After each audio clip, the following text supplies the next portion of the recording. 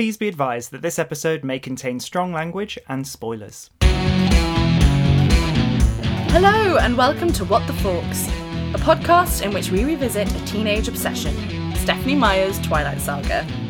We're finding out if our love for this series will shine eternal or crumble to ash under close inspection. I'm Isaac. I'm Chloe, and today we're talking about the first half of New Moon, the second novel in the saga.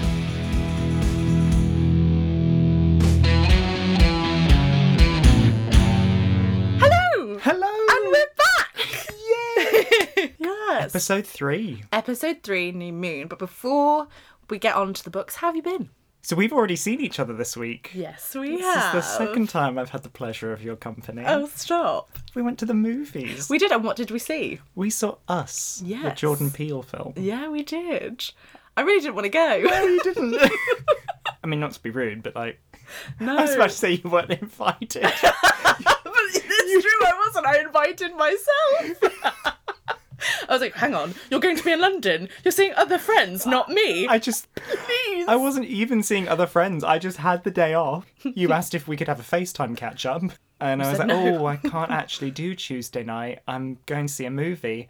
And I was just going to leave it at that because I knew it wouldn't be your thing. But I thought it was quite rude to come to London where you live to see a film and not call you and not explain It is that. very rude. Yeah, so I didn't do that though. No, don't lie I was to me. like, oh, I'm going to see this movie, but I think you'll hate it. And you're like, I booked tickets. It was good though. It was good. Did you have nightmares? No.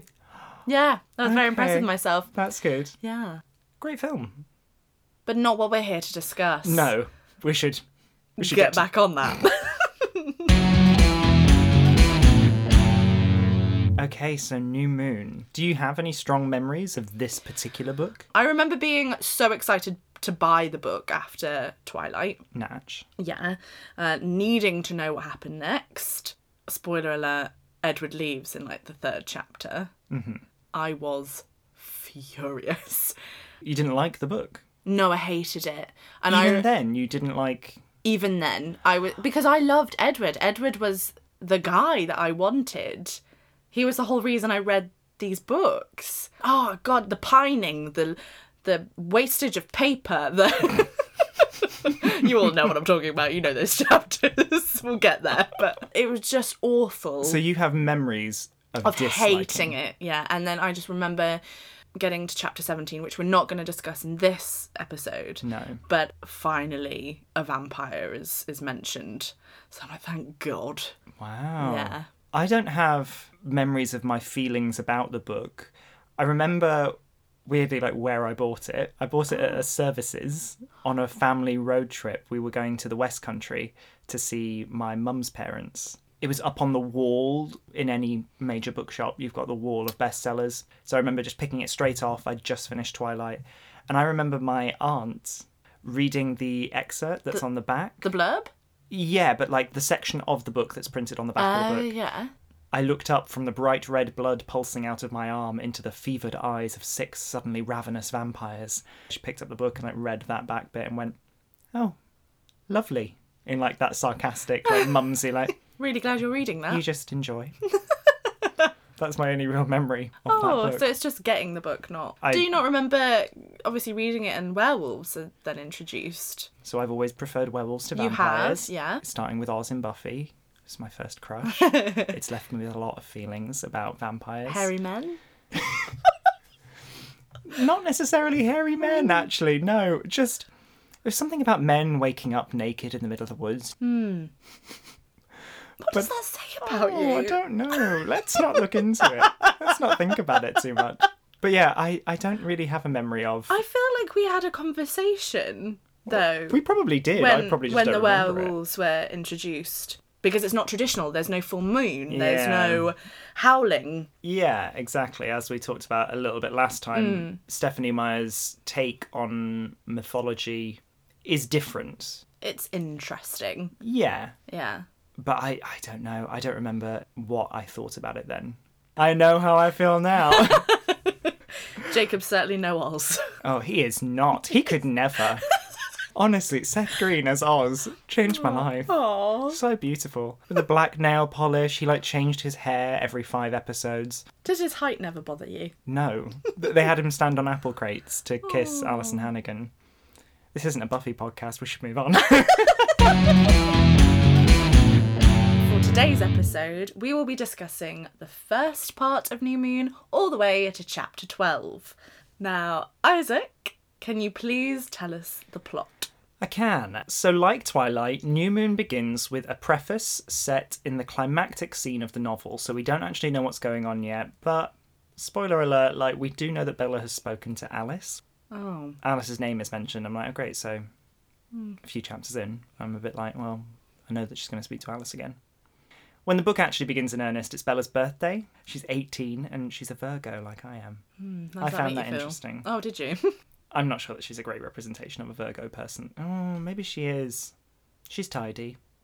Is she? She's obsessive. Not of mind. Not of mind. She's not tidy of mind. Is that going to be your new euphemism? She's lovely, but she's not very tidy of mind. Bella's now in her senior year of high school. She's not interested in celebrating her birthday at all because it means that she's now technically older than Edward will ever be. Oh, she's such an idiot. They watch Romeo and Juliet for English homework, which prompts a conversation about how Edward was planning to kill himself when he thought that Bella might have died. He was going to do that by going to the Volturi. He was going to persuade them to execute him. That's how he was going to kill himself. Does he say the word execute?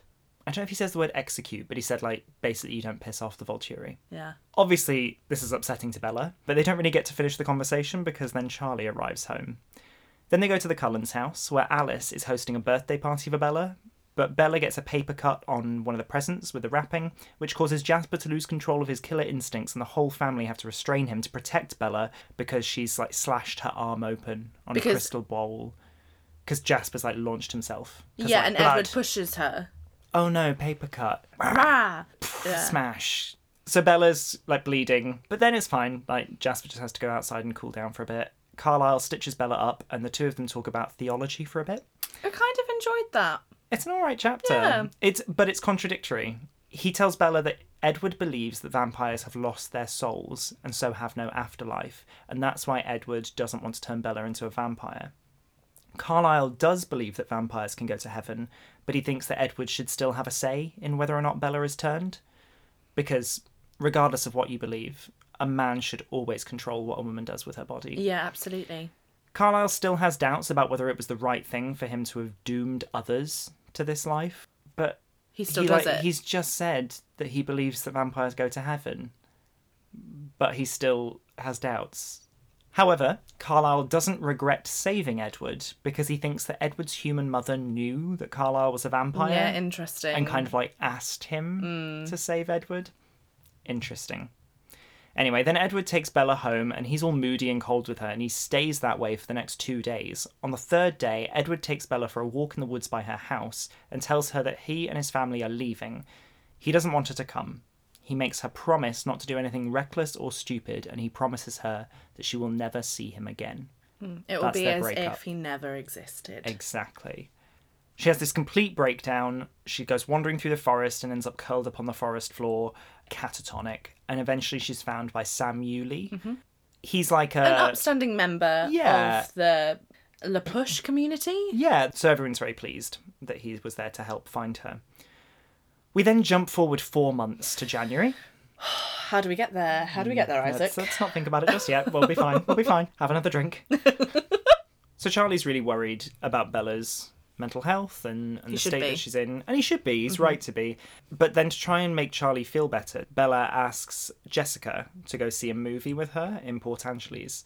Jessica is shocked because Bella has been basically a zombie for the past 4 months, but she agrees to go. Mm-hmm. They go and see a gory horror film, and on the way out to get dinner, Bella thinks that she recognises a group of men as the same men who nearly attacked her in Twilight, also on a trip to Port Angeles. And she's, intrigued by them. So she approaches them, obviously to Jessica's horror. And when she approaches them, she kind of hallucinates Edward's voice. She hears Edward's voice in her head, telling her to keep herself safe.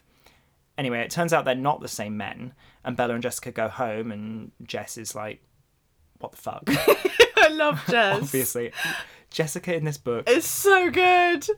she like really comes into her own. Yeah, I'm she does. really proud of her. I think Yeah. she does a great job. So, I mean, Jess will just clearly not be hanging out with Bella again. But now this hallucination of Edward's voice has changed the nature of Bella's grief. She's been shocked out of her numbness and is now feeling like a real visceral pain of loss. The next day, Bella resolves to begin behaving recklessly. She wants to intentionally break the promise that she made to Edward, and she happens upon 2 broken motorcycles that are being given away. She takes them to Jacob Black, who is eager to fix them up for her. Spending time with Jacob while they fix up the bike really perks Bella up. She's laughing and smiling again, properly communicating with her mum, and Charlie is thrilled by the difference in her. When the motorbikes are finished, Jacob and Bella drive to a secluded spot where Bella can learn to ride them. On the way, they see a group of young men from La Push cliff diving. It's Sam Yulee and his gang.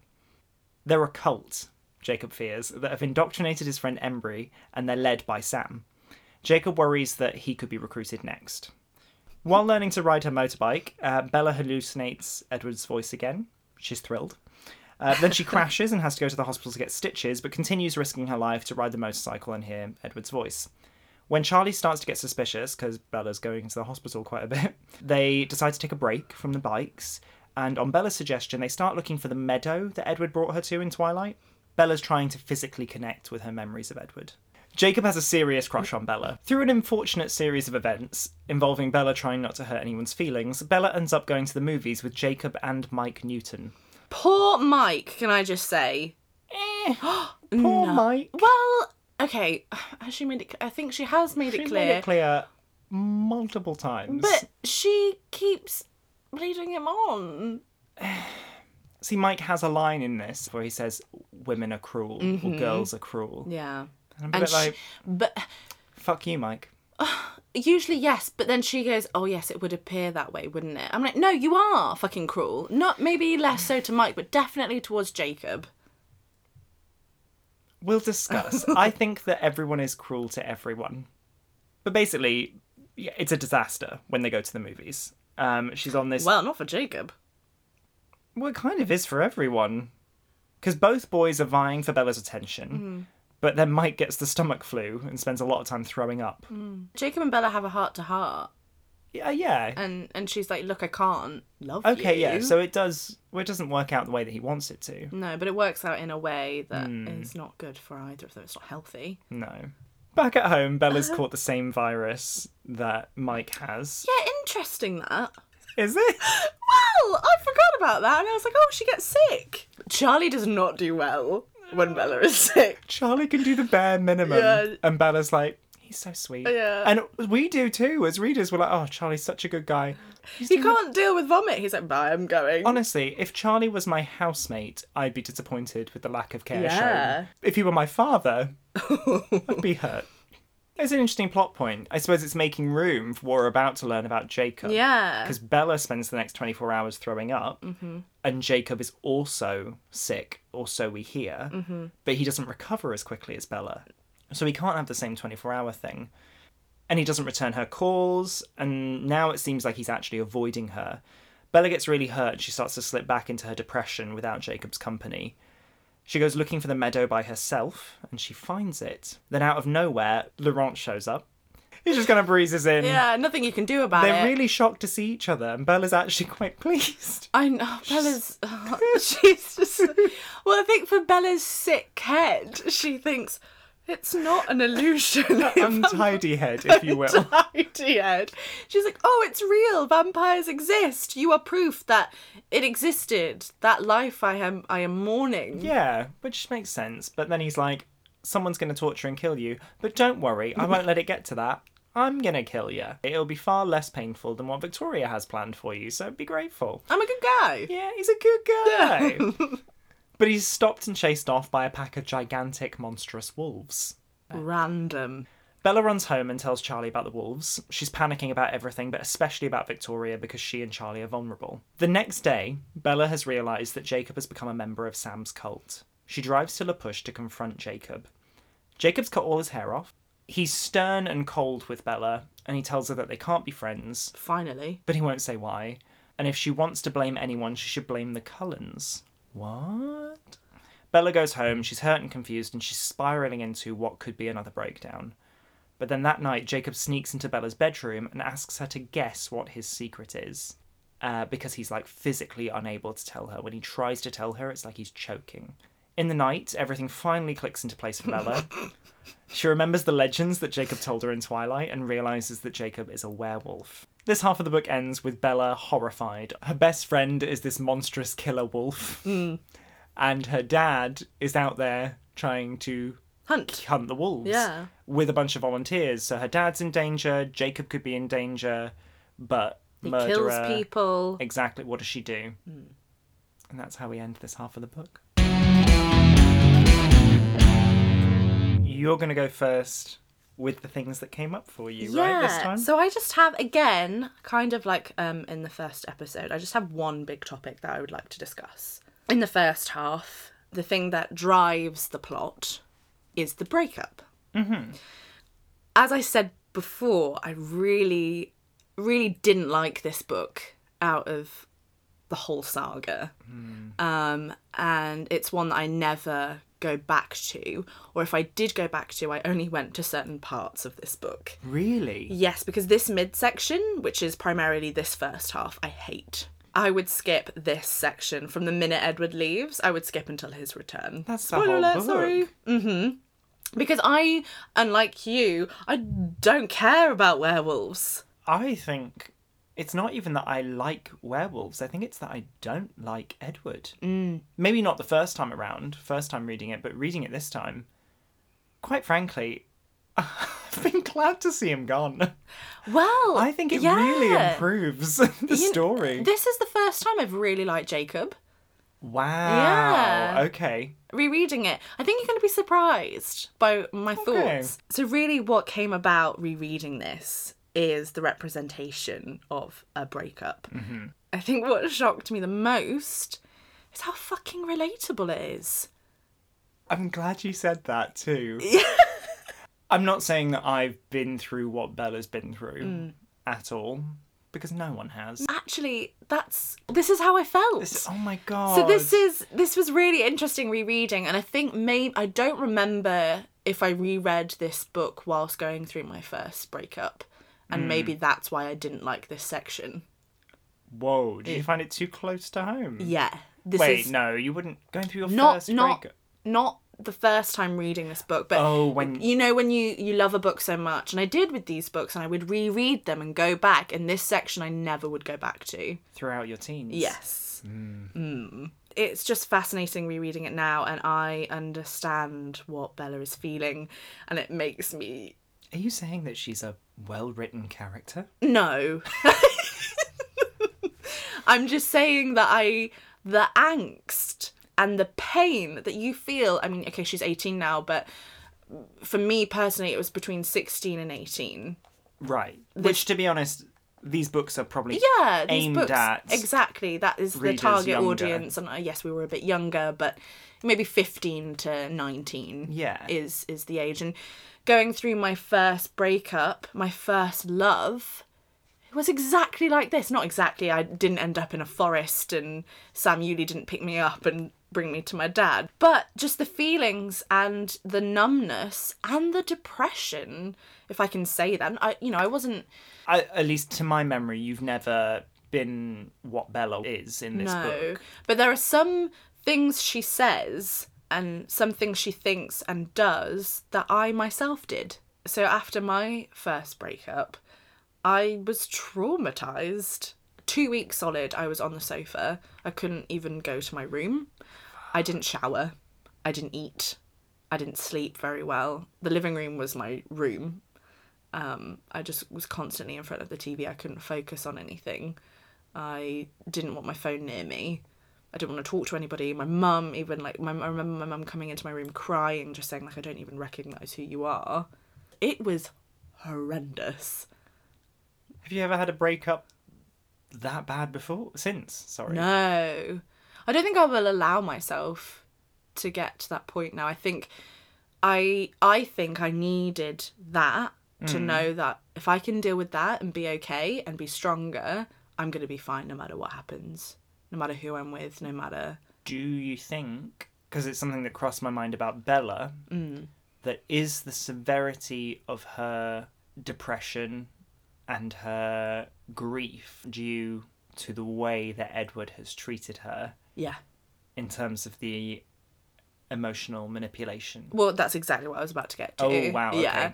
It absolutely. It's the toxicity or the toxic manner of the relationship Yeah. that drives this breakup, that makes it even worse. A completely toxic relationship where you are isolated from your friends. You are completely dependent on that person and that person alone, and your waking hours are spent thinking about them constantly, not focusing on yourself or school, or you have no capacity to think about anybody else but this person. And then the minute And you believe that's right. You believe that's what right, makes and your you believe love that's so right. special. Yeah, and you believe that's what's romantic, and they're doing the same. They're not doing the same. You shouldn't have to depend on someone so entirely. You shouldn't need someone. You should want someone Yeah. to be part of your life and to share. It reminds me of, in the Perks of Being a Wallflower, the book, there's a moment where Charlie's sister is being made to break up with her boyfriend because he's hit her. She's arguing with her parents, and her parents are saying, "You're never seeing that boy again." I don't have it in front of me, but she says that he's my whole world. And her mum, I think, says to her, "Don't you ever say that about anyone again, not even me." Yes. And I always thought it was such a brilliant... Good parenting. Yeah. Really good A great parenting moment there. of actually... You should be your Yeah. own person in your own world. No one should be your entire world. You should want people. But and you shouldn't need them. They shouldn't be your life source. Yeah.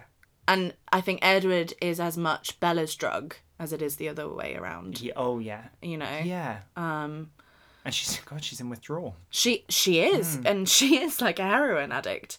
So really, from chapter 3 to chapter 12, she's dealing with this breakup, and she is not dealing with it well, and she can only cope with it when she's in the presence of Jacob, and only then. And then and she describes it as a whole. I made a note in my copy saying that I'm really enjoying that particular depiction of grief. I find it really effective and quite relatable.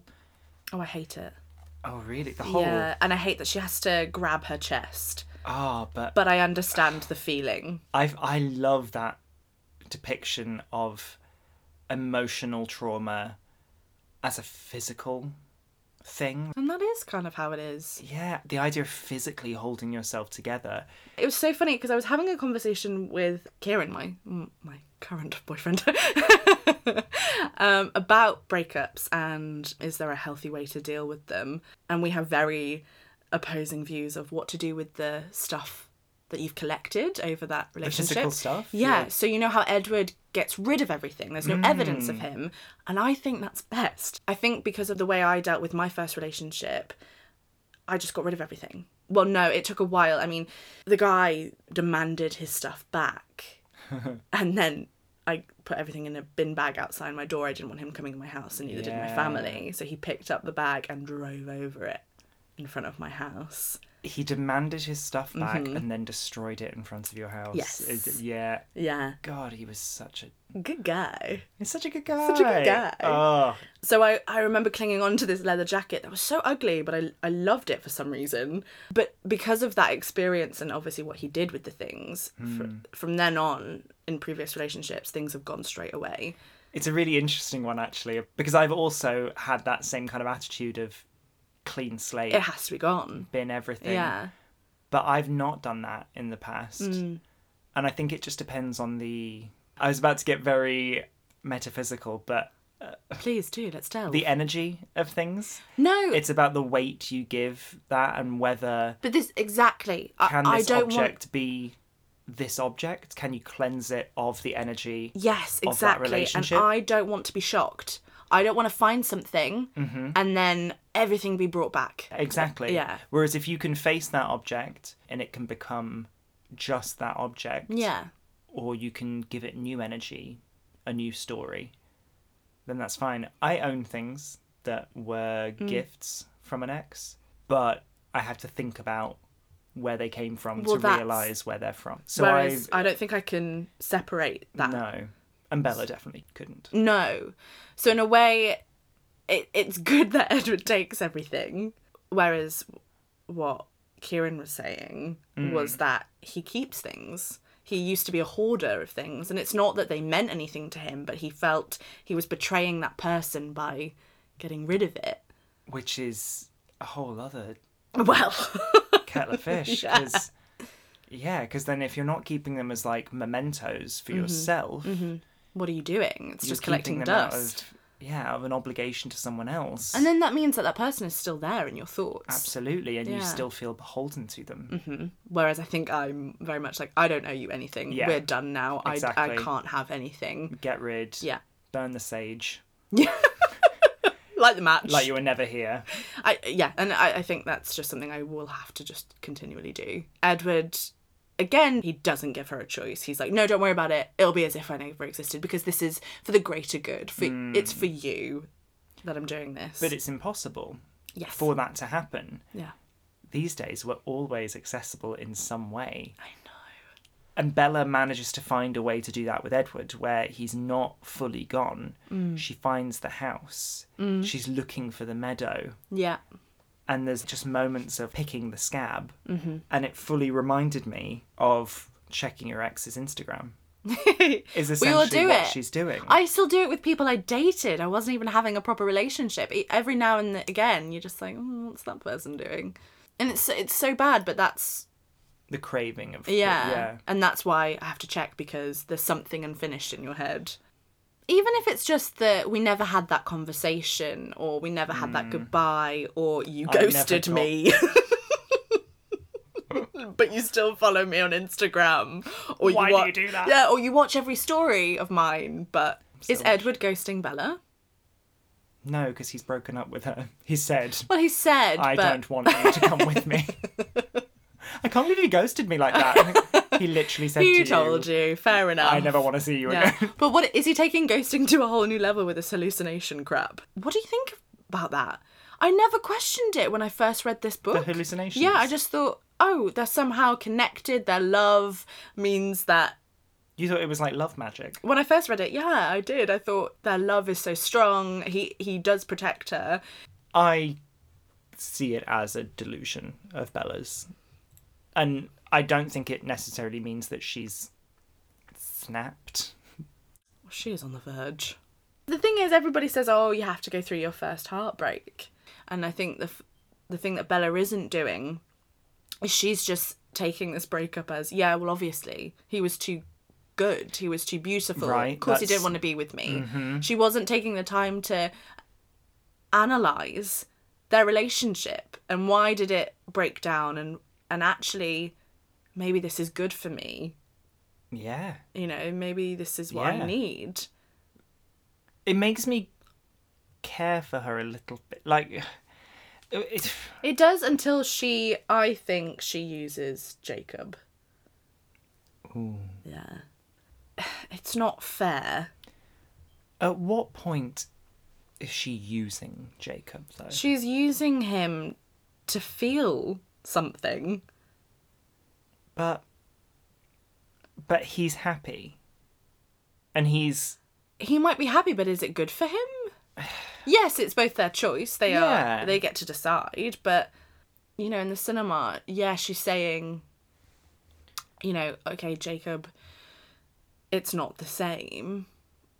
And we are just friends. She's still allowing him to act as a boyfriend. There are very blurred lines. I know, but are they only blurred lines because we're not used to guys and girls being friends?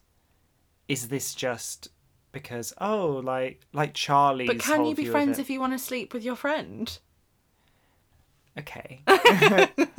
Yeah, no. Well, I don't know. Yeah. This is the When Harry Met Sally question.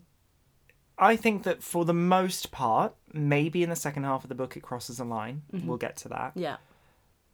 I think for the most part, Bella is honest about what she's feeling. Ish, to an extent, as much as Jacob needs her to be. But I think she's quite clear to Jacob that they are going to be friends. Mm-hmm.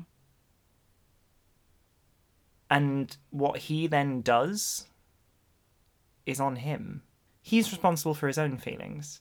Yeah, he is. He at any point could say, I can't do this. because I'm not going to be able to be just friends with you. And instead what he does is say one of the worst lines in the book.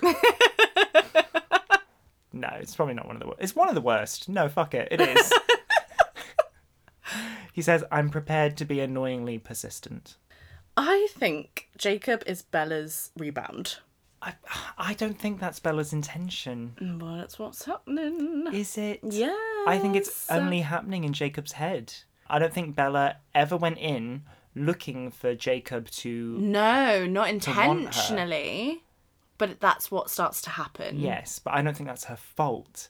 And I think Jacob... I think there's something insidious about Jacob saying, I'm going to be annoyingly persistent. Basically, you're going to love me. Yeah. I'm going to stick around Long until enough. you like it. Yeah. Because I did like him. When she shows up with the bikes and he's just thrilled to see her and he's like, you missed my birthday, doesn't matter. Yeah. He is so forgiving. And I do really like Jacob to start off with. He's lovely. Where he starts to cross a line for me is with this idea of like, it's okay, you don't need to love me right now, you will. Yeah, but this is what happens with a rebound. But that's saying it's Bella's fault. It's both of their faults. They're both to blame. And this is what happens. You have someone else that you're like, I don't love you. You're not the person that I would actually want to be with, but you find me attractive or you make me laugh when I thought it wasn't possible. You're fun to be around. I just can't. You aren't going to replace that person, but you are a filler. And Jacob is filling the hole. He's a filler. I don't know. It's just such a shame that Jacob had to have a crush on Bella. It is such a shame. If Jacob was not at all attracted to Bella, and they would be a just much better friends, story. it'd Yeah. be so Why nice. does Bella have to play to this stereotype again of being a damsel in distress and being desired by every man? She is inexplicably so hot. Yeah. Like, everyone fancies her. And she's not looking after herself. It's not She's like not she's perfectly eating. well put together. No, she is not tidy of mind. Now over to you, Isaac. What would you like to discuss? I just want to take a moment to celebrate that Bella has a job. Yeah. Because it was a Congrats. question I had in Twilight. Where does her money come from? She's got a job. She works at the sporting goods store, which is run by Mike Newton's parents. Yep. Or at least his mum. It got me thinking a little bit about money in this depiction of Fawkes. And particularly around Bella, money plays into class and it affects what we have access to. Very much in the States it affects education. Yeah. Like what's going to come next for Bella. So Bella tells us very early on in this book, she says, I never had much money. Edward had a lot of money. Bella has found herself a man with a lot of money. A lot of money. Yeah. Interesting how they get their money. It seemed to be implied in the first book that money was just something that happened when you're a vampire. You just got a lot of money. But isn't it explained that Alice is... Yeah. Yeah, cheating the system there.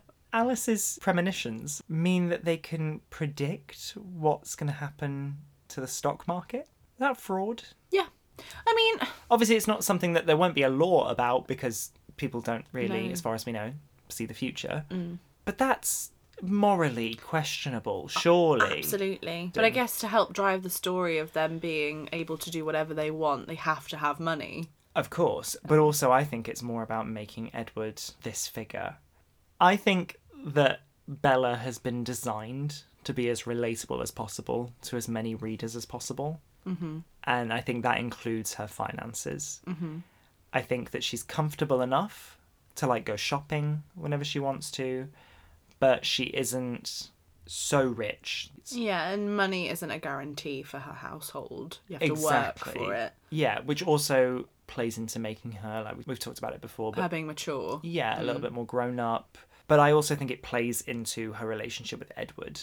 It kind of sets out a bit of a Cinderella story. Yeah. She's able to be kind of rescued or socially elevated through her relationship with this man. There's even, it's not said in black and white, but college was Bella's plan B. She was saving up for college. She was saving up, but she didn't really care about her savings because if she was going to be immortal and with the Cullens, she wouldn't need to worry about money anymore. Yeah. So there isn't... Or education. Or education, or anything. Yeah. Nothing. Which is a really kind of old-timey view of what marriage would mean for a woman. You only need any material things, or education, or money, while a man is not available to provide it for you. Or it's a choice. You have to have one or the other. You either are a spinster who can be an educator or in education. Exactly. Or you marry well and you pop babies out. And then you'll probably be much richer. Yeah. And you'll literally never need to worry about anything. Yeah. And that is kind of Bella's goal. But we find out that her mum has worked. Her mum was a kindergarten teacher. She's very snobbish about that. I feel those comments. Really? Yeah, I feel those comments about her parents. What does she say? Work. Let me find what she says. Renee had raised me on a kindergarten teacher's salary, and Charlie wasn't getting rich at his job either. He was the police chief here in the tiny town of Forks. Bella clearly has ideas relating to success and wealth being a part of that, which I think is significant. Bella also has a thing with receiving gifts. Drives me up the wall. At first, it seems really modest. Yeah. She says, like, she doesn't want her birthday to be celebrated because of the whole age thing, but also she says, like, Edward was already more than I deserved. Yeah, again with the... Constantly putting herself down, constantly thinking that Can't he believe is... I've bagged this one. This rich, handsome He can't vampire. possibly now get me a birthday present. He's more than I deserve, so... Blah, blah. And it gets quite irritating, and it actually gets to the point where Edward calls her out on it. Oh. He says that... Cheers, Eddie boy. Yeah, and I thought it was actually quite good. I was like, great point, Bella's being a bitch. Yeah, she is. Because she sulks the whole way through the beginning of So her birthday. ungrateful. Stop, don't buy me anything, stop celebrating. And Edward says the last real birthday any of us had was Emmett in 1935. Cut us a little slack and don't be too difficult tonight, they're all very excited. And actually, that's fair enough. Yeah. You can go too far. Like, yeah, everyone wants to be like, oh, no, I don't need anything, don't get me anything. But when someone is offering you things, there's something quite ungrateful. It is, yeah. And quite obnoxious about sulking or... Like, just accept the gift, accept the compliment, accept They're someone trying wanting so to celebrate hard. you. Yeah, and you want to be part of their family, so stop putting these obstacles. Yeah, that's exactly what she's doing. Yeah. So yeah, that just had me thinking about money. Can we talk about masculinity, please? Oh, absolutely. Please don't ask my permission. Go ahead. We've already discussed hairy men. Oh, so I want to start with body image. I think we get some really nice... I don't know if nice is the right Really word. nice. Some really nice Body bodies. image. I just think it's quite nice to see male characters worried about their appearance. When does this happen? Oh, see, you're surprised. Yeah. Yeah. Mike has changed his hair to look more like Edward. Oh, yes. He did do that, didn't he? That struck me. I don't know if it made me feel for Mike, but it certainly made me like, wow. Yeah, again, poor Mike. I don't know. I have such mixed feelings with Mike. Jessica, I've now come firmly down on Absolutely. the pro-Jess line. We She's love excellent. Jess. Justice Mike, for Jess. sometimes he's just He's a little bit douchey. he is quite douchey. There's a little bit of douche in him, but... I just thought this was a moment of vulnerability for Mike. Oh, he's very vulnerable all of the time. Yeah, but he doesn't think he is. Oh, yeah. Oh, I no, he suppose does. He thinks he's extremely vulnerable. He's trying so hard to be like, oh, no, Bella, please. come on." Girls are cruel. Yeah. But he's changed his hair to look more like Edward. There's a cool boy at school with cool hair, and another boy has tried to copy his hair. I just thought that was quite something. Jacob is proud of his height, but isn't happy about his weight. Oh. When Bella first sees him again, she's like, whoa, look how tall you are. And he's like, oh, still a beanpole. And like grimaces or winces. I forget what he actually says. I'm like, interesting. We have a teenage boy concerned about his body image, which is realistic. That happens. This happens, of course you are. But I think for like 2007? Yeah. When this was out, I thought that was quite good to have a male character have those kind of moments of insecurity Okay, or... props to me. Yeah. And Quill, She describes his white t-shirt straining over his well-developed chest, and he seemed gleefully conscious of that fact. Yeah. Obviously, that's He's come into his own, like a finally. pride. Yeah. But again, that's a pride about your body. So Mm-hmm. we see Jacob feeling that he's underdeveloped and not being happy about that. I mean, this is a tool to make us like Jacob more. Of course, yeah. To favour that him. Quill is like a bit of a show-off. Yeah.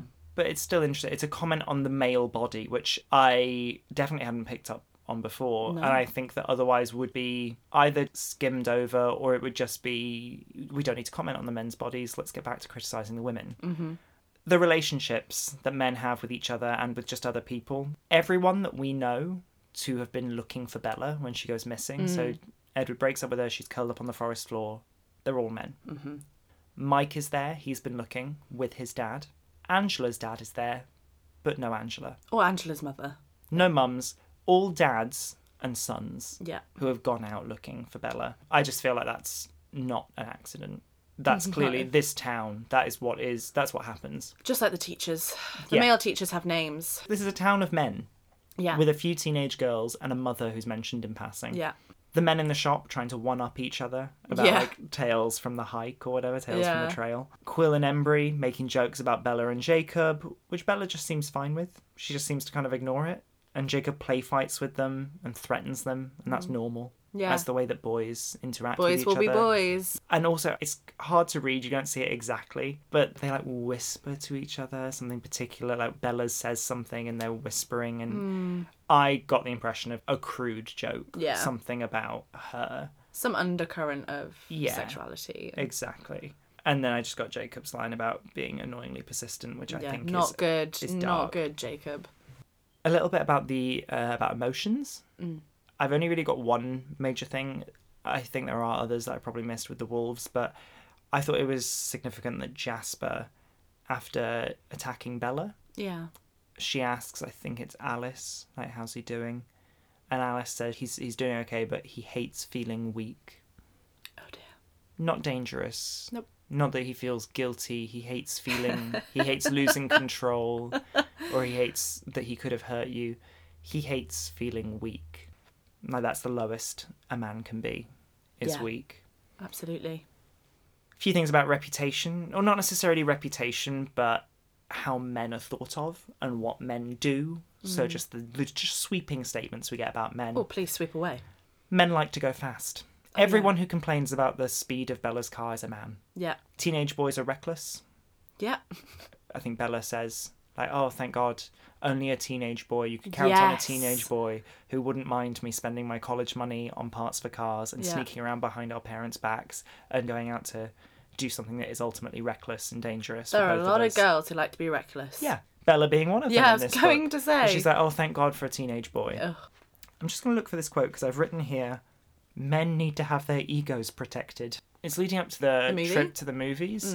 She's trying to convince Mike to go along with her. And he says, like, oh, you're going to bring some of your friends from the reservations. And she's like, oh, they're only sophomores. Something about they do homework together. He's like, oh, you could call it tutoring. They're only sophomores. Oh, that's to help him. Yeah. She does a lot of absolutely. appeasing. And it's part of her, like, luring him in, like, getting him to agree to this. But part of that is by saying, like, oh, don't worry about them. They're young. They're boys. You're a man, Mike. You're not a man, Mike. Just while we're talking about masculinity, I just thought Charlie. So I've counted 5 different moments in this half of the book where Charlie can't cook or won't cook a meal. Ah. He actually says to Bella, oh, it's your birthday. I thought you could do with a break from cooking dinner. So I ordered pizza. Thanks, Charlie. He can't cook? So what's he been doing? Has he been living off takeaway and Harry Clearwater's fish fry? It's good fry. I don't even know what that is. I tried to Google it. I don't know. If anyone knows what fish fry is, Yeah. tweet us or something. He needed Alice to save him from the horror of helping his daughter shower. Whatever. It's pretty horrific. He doesn't like having his picture taken. It's a very dad thing. He insists... Oh, this killed me. Honestly, I was like, Charlie, stop. He insists on carrying Bella all the way home when she's found in the woods. Oh, that does. It is agonising. There is a younger and stronger man available Who's to help. already just done this. Yeah, he's carried her from the woods and he's fine to continue. Yeah. But he insists, even though it takes him longer. Yeah. And he's probably really hurt himself. Like, Charlie, what are you doing? Yeah. It's so unnecessary. Dick measuring. Yeah, but not even in the same way. It's not like lads trying to No, one-up each other, it's but not, it's but just it's like, like, I'm a I'm- father. Yeah, I am her father. I will carry my daughter home. She is in pain. For God's sake, Charlie, Yeah. you're not getting any younger. I did like that he has the sense to talk to Bella about her mental health. Yes. Like, yes, he could have done it about 3 months earlier, but the fact that he does that, props to Charlie.